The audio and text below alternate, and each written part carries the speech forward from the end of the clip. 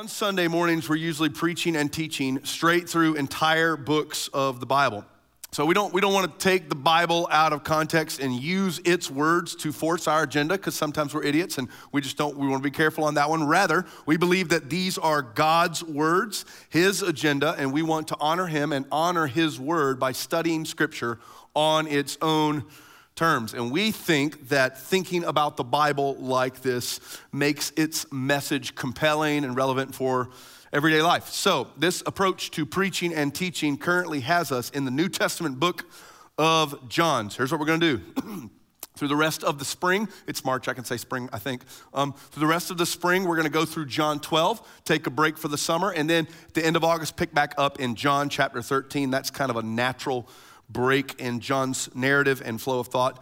And so that's our game plan. Also, if you've been with us for any length of time during our study of John, you know that John has a definitive purpose for why he's writing. He tells us at the very end of his Jesus biography, he tells us in John chapter 20, he says, I write these things to you, meaning the Gospel of John, the book, I write these things to you that you would believe, and believe means totally trust and swear complete allegiance to Jesus as the King, the Christ, and that by believing in him, you would experience the kind of life that God wants for you. That is John's purpose in writing his gospel. So John wants us to see Jesus for who he is and then respond with humble and confident faith. And we get to do this again in John chapter 9. And if you would like to follow along in your Bibles, we think that will be awesome. John chapter 9, I promise we'll get there in a few minutes. I'm still a big fan of the paperback Bible that you can touch, like you smell, smells good.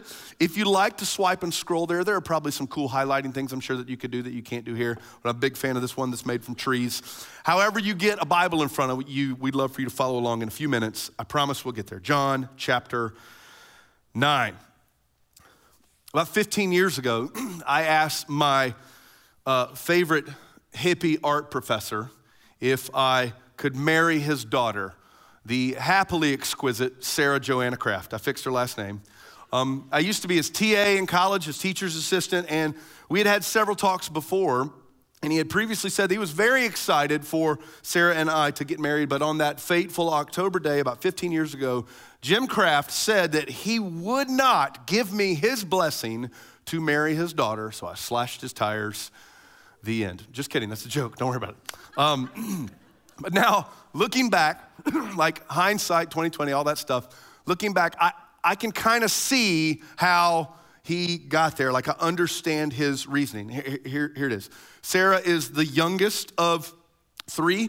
She was just a couple weeks shy of 21 when I went to talk to him. If a 20-year-old college student comes to me and goes, we're ready to get married, I go, shut up and keep praying. Like that's what I do. But she was the first one of the three kids to get married, and she's the only girl out of the three. And as a father, giving away your daughter is tough, especially to a bag of dumb like me, right? So all these things are working against me. But the biggest reason why he said no on that day is that Sarah was recently diagnosed with Crohn's disease, and she wasn't in the greatest place of her life as far as her health was concerned. And if you don't have Wikipedia on lock in your brain, Crohn's is an intestinal disorder that, among many things, it means that your body doesn't process food correctly, and it can lead to abdominal pain, vomiting, fever, weight loss, and other side effects. I sound like a commercial.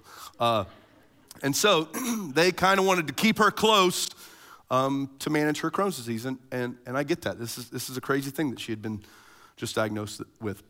But they eventually said yes, we're married, and have even since apologized and thanked me for taking care of her the way that I have as we've wrestled with her Crohn's nemesis. And while I do love my in-laws, I know some people don't, but I love my in-laws, and while I'm thankful for their thanks to me hasn't taken away a whole lot of pain.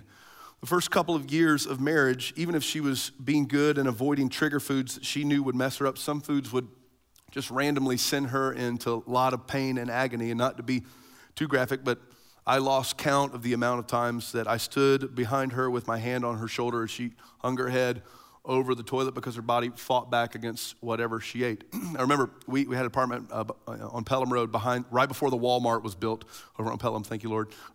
And several times when she was in the bathroom having an episode, I would line up all my hardback theology books on my bed and just go and yell and pray and punch them as hard as I could, because my wife is in there in physical pain and I couldn't do anything about it, and I was angry about it. And we tried different doctors, we tried different specialists, we tried different procedures, different medicines, we tried natural medicines, and on top of all this, we were newly married, and so we just didn't have cash, rushing out of our bank.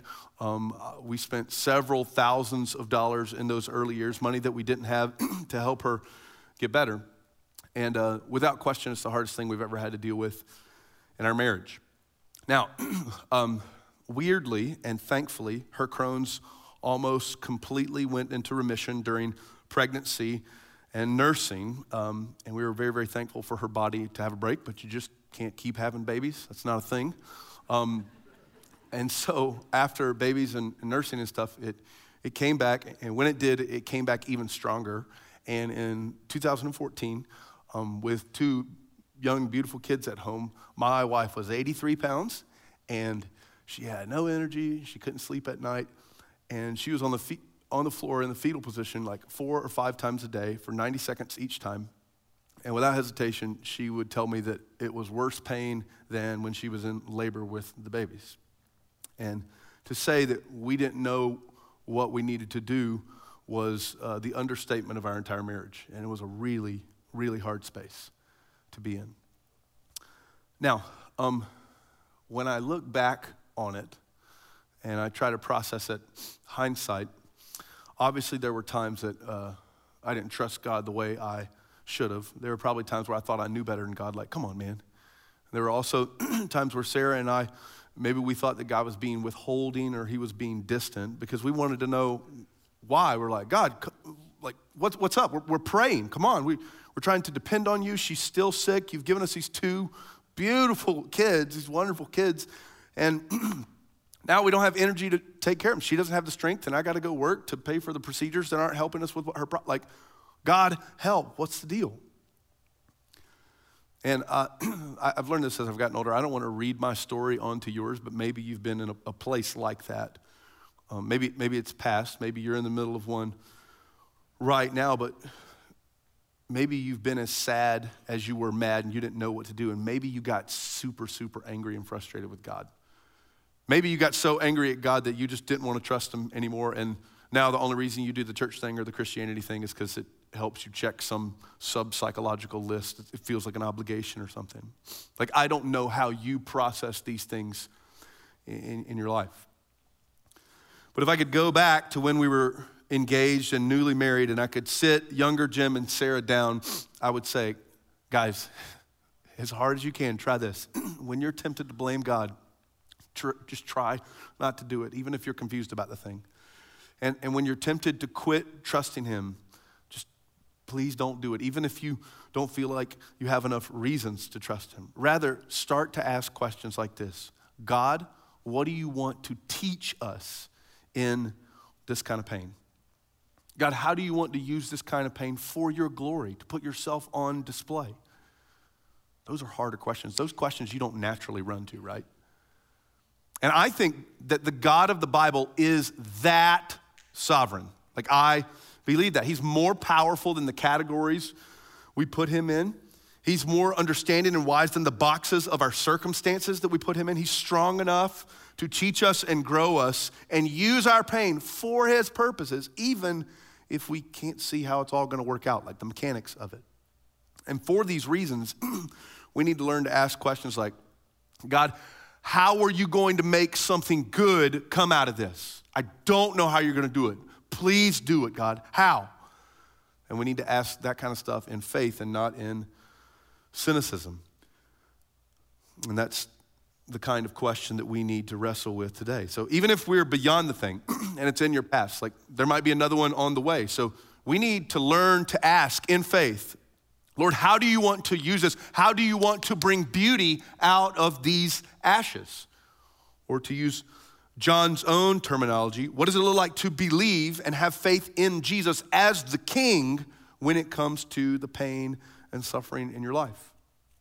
And today, we'll be helped along as we think about these questions with John chapter 9. And I got good news for you if you're a Bible nerd like myself. We got a whole lot of Bible in front of us, 41 verses to be exact, and why shy away? I'm gonna read the whole stinking thing. So I love how the chapter moves. There's a lot in here. It might be cool for you if you just wanna not follow along in your Bible and just listen and kind of immerse yourself in the story and be a Jewish fly on the wall, if you will, and feel what all the people in the story are feeling, because we're gonna read all 41 verses, and a lot is happening here. And then after I read, I will say, this is the word of God for the people of God, and you can respond with gratitude for Holy Scripture, and your line is, thanks be to God, make it count. You too, auditorium 1, we all know I have spies, so here's the deal. God, what are you doing in and through our pain? John 9, verses 1 through 41, here we go. As he, Jesus, passed by, he saw a man blind from birth. And his disciples asked him, Rabbi, who sinned, this man or his parents, that he was born blind? And Jesus answered, well, it was not that this man sinned or his parents, but that the works of God might be displayed in him.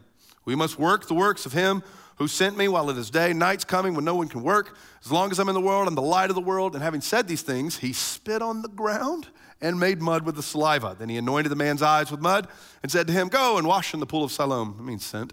And so he went and washed, and he came back seeing. Verse 8. The neighbors and those who had seen him before as a beggar were saying, is this not the man who used to sit and beg? And some were like, yeah, that's he. And others said, no, he's kind of like him, though. But he kept saying, I am the man, right? So they said to him, then how were your eyes open? He answered, oh, this man named Jesus, he made some mud, anointed my eyes, and said to me, go in Siloam and wash. And so I went and washed and received my sight. And they said to him, where is he? And he said, I don't know. Verse 13. And then they brought to the Pharisees the man who had formerly been blind. Now it was a Sabbath day when Jesus had made the mud and opened his eyes. So the Pharisees again asked him how he had received his sight. And he said to them, I told you, he put mud on my eyes and I washed and now I see. How hard is that to understand? Some of the Pharisees said, this guy's not from God because he doesn't keep the Sabbath. Others said, how can a man who is a sinner do such signs? And there was a division among them. And so they said to the blind man, what do you say about him since he opened your eyes? He said, he's a prophet. But the Jews did not believe that he had been blind and received his sight until they called his parents, the guy who received his sight, and they asked him, hey, is this your son who you say was born blind? How then does he now see? His parents answered, we know that this is our son and that he was born blind, but how he now sees, we don't know, nor do we know who opened his eyes. Ask him, he's of age, he can speak for himself. His parents said this because they were scared of the Jews, for the Jews had already agreed that if anybody should confess Jesus to be the Christ, the Messiah, they were going to be put out of the synagogue. And that's why his parents said, he's of age, ask him. So for the second time, they called the man who had been blind and said to him, give glory to God. We know that this Jesus man is a sinner. And he answered, whether he is a sinner, I do not know. One thing I know, though I was blind, now I see. Great song lyric idea. They said to him, what did he do to you? How did he open your eyes? He answered them, I've already told you. You didn't listen. What do you want to hear? Do you want to hear it again? Do you want to become his disciples? And they reviled him, saying, you're his disciple, but we're disciples of Moses. Nanny boo-boo. We know that God has spoken to Moses, but as for this guy, we don't know where he comes from. The man answered, why, this is an amazing thing. You do not know where he comes from, and yet he opened my eyes. We know that God doesn't listen to sinners, but if anyone is a worshiper of God and does his will, God listens to him. Never since the world began has it been heard that anyone opened the eyes of a man born blind. If this man were not from God, he could do nothing. And they answered him, you were born in utter sin. You would teach us? And they cast him out. Verse 35. And Jesus heard that they had cast him out, and having found him, he said, do you believe in the Son of Man? He answered, and who is he, sir, that I may believe in him? And Jesus said, you have seen him, and it is he who is speaking to you. He said, Lord, I believe, and he worshiped him. Jesus said, for judgment I came into the world, that those who do not see may see, and those who see may become blind. Some Pharisees near him heard these things and said, oh yeah, are we blind? And Jesus said, if you were blind, you would have no guilt. But now you say, we see, and your guilt remains. This is the word of God for the people of God. Amen. Now, I wish this was a 10-hour sermon. You're welcome. There's so much here. Alas, we don't have that kind of time. So here's what I want to do. I want to show you the main point, and then I want to make some observations about how that main point unfolds in the chapter. And then briefly at the end, I want to talk about how we should respond to it. So 3 things. Main point, let's see how the main point unfolds, and then let's think about how we respond to it. So the main point, here we go. Jesus and his disciples see a man who was born blind. And how did they know he was born blind? Here's the answer, no clue. So they could have been passing through Jerusalem for a long time. This guy's story could have been known. They could have talked to him in previous years. Apparently this guy could have been a popular and loud blind guy. We don't know, but this is what we do know. The disciples asked Jesus in verse 2, look, who sinned, this man or his parents, that he was born blind? And yes, there are some old rabbinical musings about how kids in the womb could have sinned. Rabbis had too much time on their hands. They cite Jacob and Esau wrestling in Rebekah's womb, and they think that that's one of the things. But the point here is that the disciples are curious about, watch this, a connection between personal sin and personal suffering. That's what the disciples are just kind of thinking about. Now, we're not talking about how all suffering in the world relates to all sin in the world. That's a different discussion. We're talking about it on a personal level. And if you say that this connection between personal sin and personal suffering is always true, that's a terrifying assumption to make. That is like me gently rubbing Sarah's back as she hangs her head over the toilet and quietly whispering, if you'd just repent a little bit, we wouldn't have to do this whole thing, right? Right? That is at 2 birds with 1 stone. Worst husband ever, worst theologian ever. Right there. That's what that is. And making a concrete connection between those 2 things is not good. But guess what? Sadly, this absolute connection between personal sin and personal suffering is one of the foundations for the global prosperity gospel. That God wants you to be healthy and wealthy, and if you're not, it's your problem. It's a sin problem, and you need to have more faith. So that false message is being preached all across the world, especially in poorer countries, and it's not good news at all. And here's the deal. The disciples are inquiring about some small, diluted version about that. That's what they're thinking about in verse 2. And notice Jesus' response in verse 3. Look at verse 3. It's not that this man sinned or his parents, but that the works of God might be displayed in him. Now here's the point of the passage, and I would underline, highlight, or do whatever you do if you're writing in your Bible. The little word that in verse 2, that he was born blind, and the little word that at the end of verse 3, that the works of God might be displayed. You ready for this? Same word and massively important for this entire story. Here's why. This is a purpose word. It is the reason for the blindness and the intention for the pain. This is a word about why. However, there is a difference between, it's the same Greek word, but there's a difference between the that in verse 2 and the that in verse 3. Follow me. The that in verse 2 is backwards looking. Who sinned? The that in verse 3 is forwards looking. To think about why and look backwards is an issue of cause. What caused it? To think about why and look forward is an issue of purpose, right? An intention. To look back and say, why have I been blind? Like, why have I had Crohn's? Why have I struggled with depression or anger or addiction or physical pain? To look back into the cause and ask why can be like snorkeling in the mud or staring through the fog. Clarity is impossible. But to ask why and look forward to the purpose of the pain, Jesus does that directly. It's so that the works of God might be displayed in his life. Our friend from Greenville, John Piper, says this so perfectly. I wish we could just put this on screen forever and think about it. This is so good. The reason causes are not the ultimate explanation for things is that God is not ultimately a responder, but a planner. Dude, that's good, right?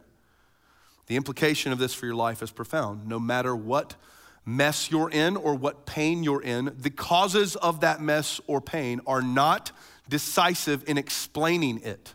What is decisive in explaining it is God's purpose. Yes, there are causes, some of them your fault maybe, and some of them not. But those causes are not decisive in determining the meaning of your mess or your pain. What is absolutely decisive is God's purpose, that his works might be displayed. And if you hold fast to Jesus, God's purpose for your mess and your pain will be a good purpose, and it will be worth everything you have to endure. Isn't that so good? And guess what this is? This is Piper just riffing on Romans 8:28. We know that God works all things together for the good of those who love him and who are called according to his purpose. That's what Jesus is trying to get his disciples and this blind guy to believe and feel. So what does Jesus do about it? Well, he was doodling in the dirt a couple weeks ago, and now he's spitting in the dirt. Why? Because he's Jesus and he always throws curveballs. Get ready. He makes mud with his spit, and he rubs his messianic saliva mud pies in the guy's eyes and tells him to go swimming. And the guy comes back and he goes, hey, I'm not blind anymore. You know, standard Jesus stuff. And here's the deal. Jesus could have said, hey, open your eyes. And it would have done. It would have been fine. It would have worked. So my question is, Jesus, hey, quick question. Why? Why are you doing it like that? Well, Jesus is smart. And he knows that these religious leaders, Charlie talked about this a few weeks ago, have 39 things that you can't do on the Sabbath, 39 legalistic rules that they've added to the one in the 10 Commandments. And one of them was that you couldn't knead dough or make mud for bricks. Dough and mud, same word in Hebrew, Greek, and Aramaic, so it's the same thing. So Jesus, oh, I love Jesus. He is healing the guy in a way that bothers the religious snobs. Isn't that so good? He's like, aha, tricky, right? I love Jesus. This is so great. I love this. This is excellent. And he's doing it to do, guess what? Guess what? To further put the works of God on display in and through this guy's life. And here's the thing. The blind guy's not thinking about this. He's thinking, I want to see, right? He's not thinking, man, I wonder if the religious elite could really take one in the ribs here. No, he's not thinking about that. So here's the point. If you are so daring and humble and trusting as to ask, God, what are you doing in my pain? Part of the answer is that it's going to be something bigger than you, right? Sarah got her gallbladder out in 2014, and we thought that was going to be it. Like, we were assured by medical professionals, oh, this is really the deal, and it did help. It helped a little bit. But then it came back, and it came back really, really hard. But near the end of the summer of 2014, and I don't know how else to explain this, and I'm also not a physician, but near the end of summer 2014, we had a couple of times where we were in small groups with friends, and we had friends lay hands on Sarah, and the girls would lay hands on her belly and pray for her. And it wasn't instantaneous, but my wife's basically healed. Her Crohn's is in remission right now, and we super praise Jesus for that. But here's the deal. We still don't know why all the way. Like, we're trying to figure out the purpose of that thing. Like, why didn't he heal her years before? We prayed for years. Like, he doesn't owe the healing to us. He doesn't owe the explanation to us, but it sure makes faith a lot harder. Like what took God so long? I don't know. But Sarah's healing has definitely made both of us aware of how people think about God when they're going through stuff like that. Like, it's really opened our eyes to that. And it's kind of like this blind guy. Do you think he had heard of Jesus before?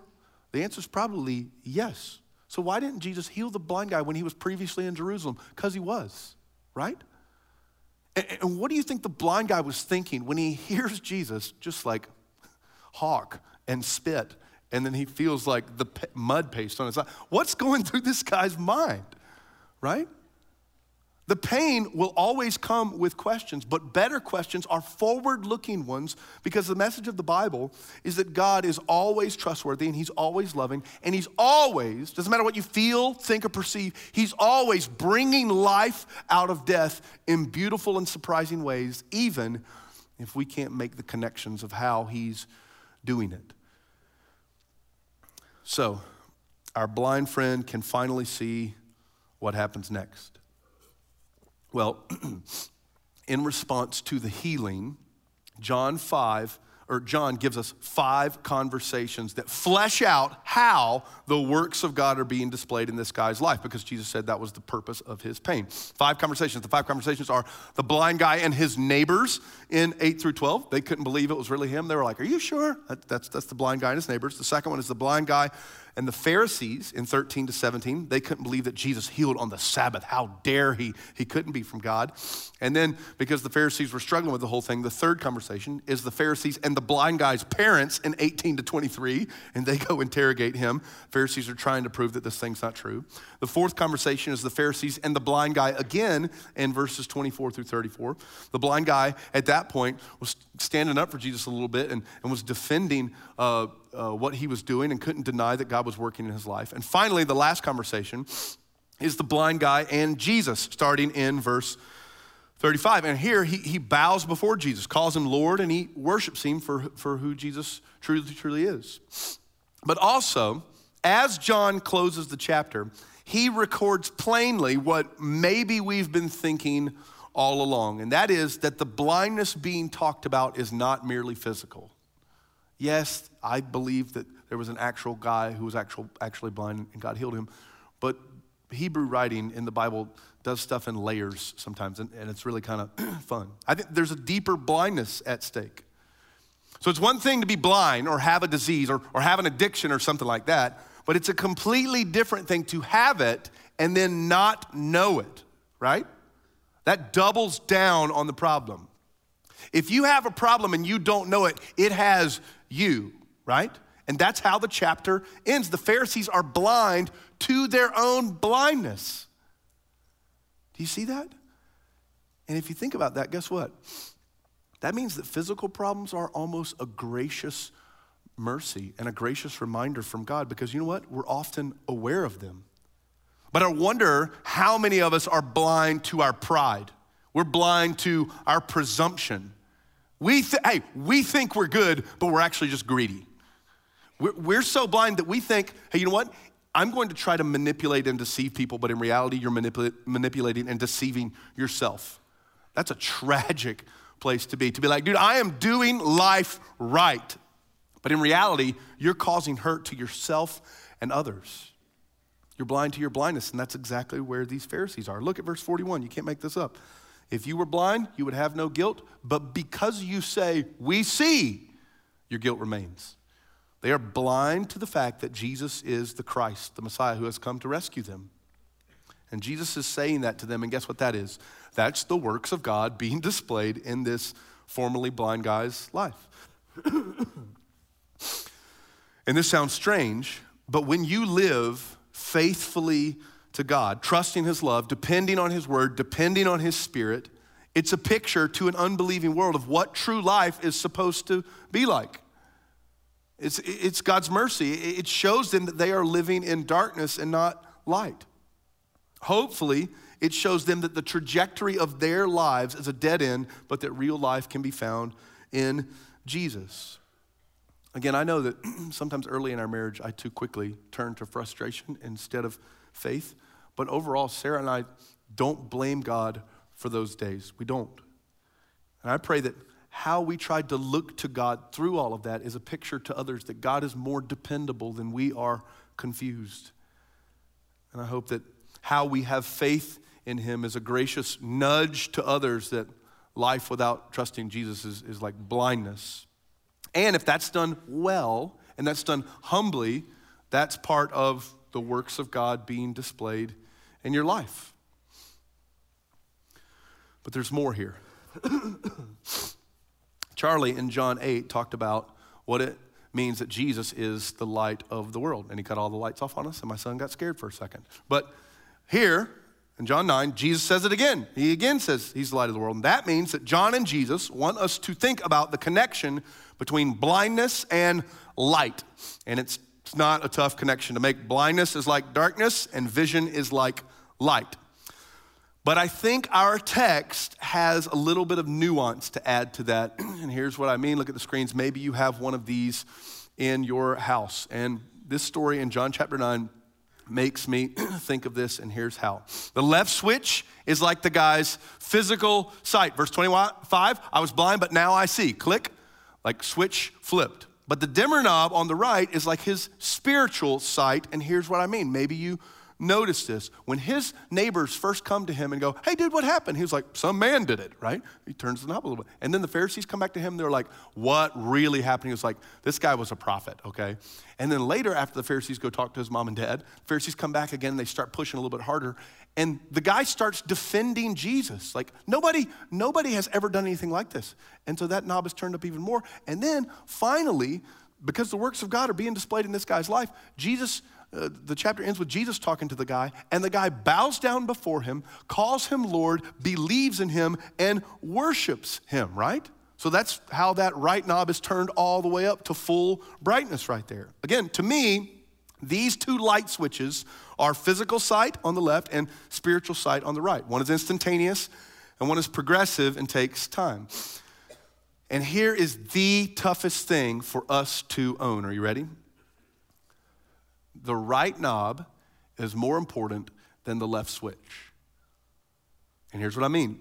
And Jesus, please give us grace to actually believe this.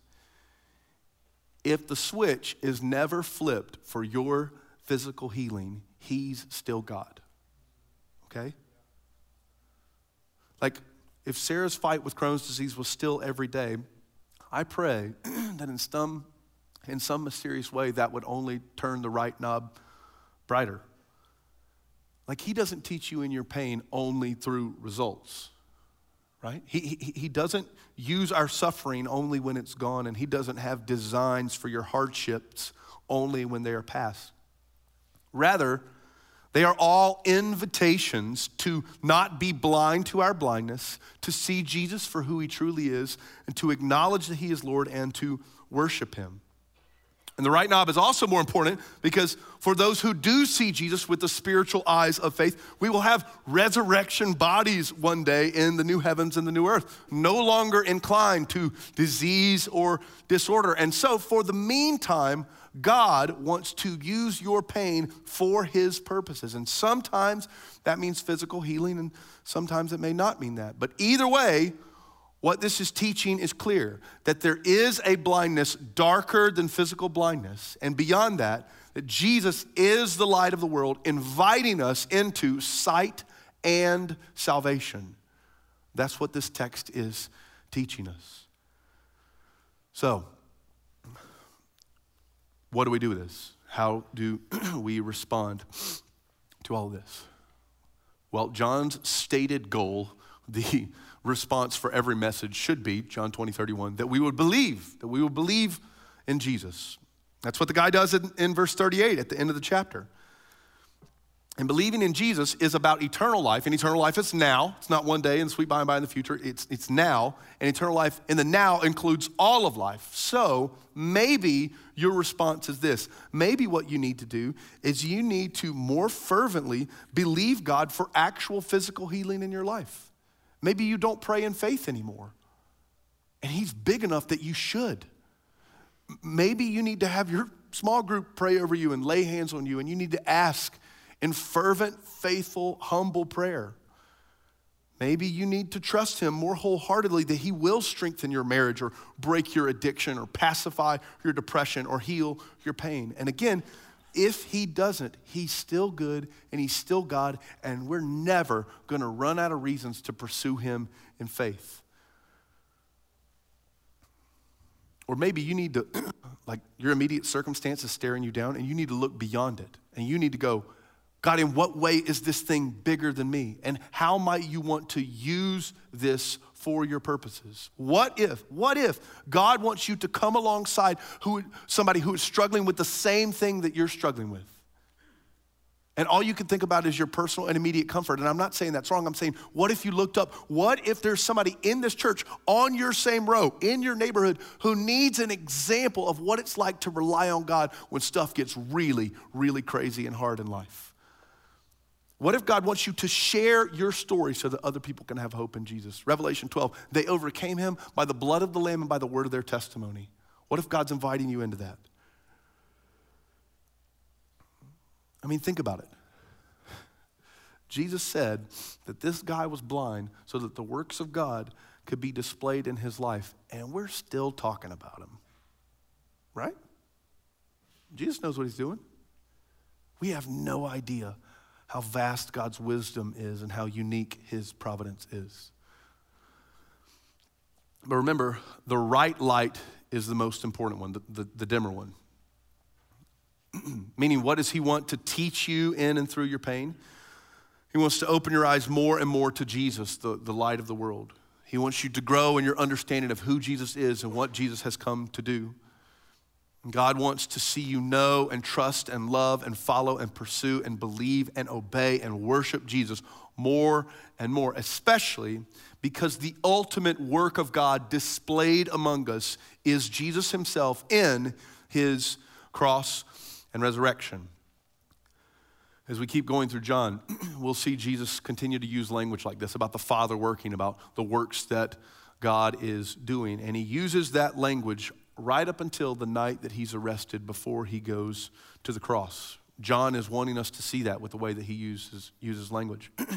And John's also so intentional in his language that when Jesus anoints the man's eyes with mud, which is backwards and doesn't make sense. I mean, really think about it. It's making him more blind to put that dumb mud paste stuff on his face, right? It's backwards. It doesn't make sense. And it says that Jesus anoints his eyes. The only other time that John uses that word anoint is when the soldiers anoint Jesus with a crown of thorns and a purple robe. And guess what that is? That's backwards and it doesn't make any sense. For the King of Kings, for the Christ, the author of life, to be put to death. And in little things like this, John wants us to know that the cross is the supreme and ultimate and climactic place where we can see God's purpose in pain. Because Jesus was without sin, he's the only one who never, ever deserved to die.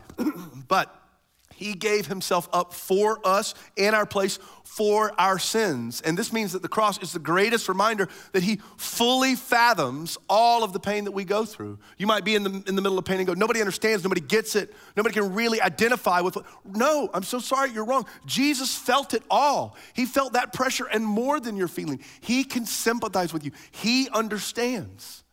And at the cross, darkness thought it won. It had seemingly quenched the light of the world. But don't forget John's introduction. The light shines in the darkness, and the darkness can't overcome it or overpower it or lay hold of it. Jesus' triumph over sin and death and pain and disease means that those things don't have the final word for his people. So here's the deal. God, what are you doing in my pain? He's using it to jog your mind to the cross. He's teaching you that he understands all of your suffering. And he's calling to mind that the greatest pain is unbelief. Get that? The greatest pain is unbelief, not trusting him. And in all this, he's prompting us to share our story of faith so that others might hear and others might follow Jesus. He is using your pain, he's doing it, past, present, and future pain to somehow uniquely, sovereignly, mysteriously, providentially put his works on display, especially his great work of salvation in Jesus. Here's the deal. The God of the Bible is that sovereign. Even if that's hard to wrap your brain around. So Fellowship Greenville, this is the gospel for us today. That in Jesus, God can bring sight out of blindness, leaping out of lameness, hearing out of deafness, wholeness out of brokenness, and life out of death.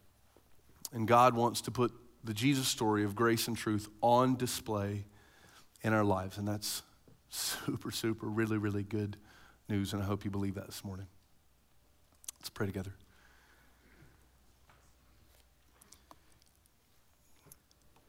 Holy Spirit, just like the woman in adultery, we're all also the man born blind apart from Jesus. So we need you to stir in our hearts so that Jesus would be just unstoppably worthy and awesome to us. Holy Spirit, we need you to open our eyes to the different kinds of blindness in our lives and in the world around us, please. And we trust you, even if we don't feel it. We trust you to use us, to use our pain in whatever way you will to bring about sight and salvation. Please, please, please, Lord. Father, do that for your glory. Jesus, we thank you that you're our sympathetic, rescuing, healing King. We thank you that you're the light of the world. So shine brightly through us, please. Jesus, we love you. You're the best. Amen.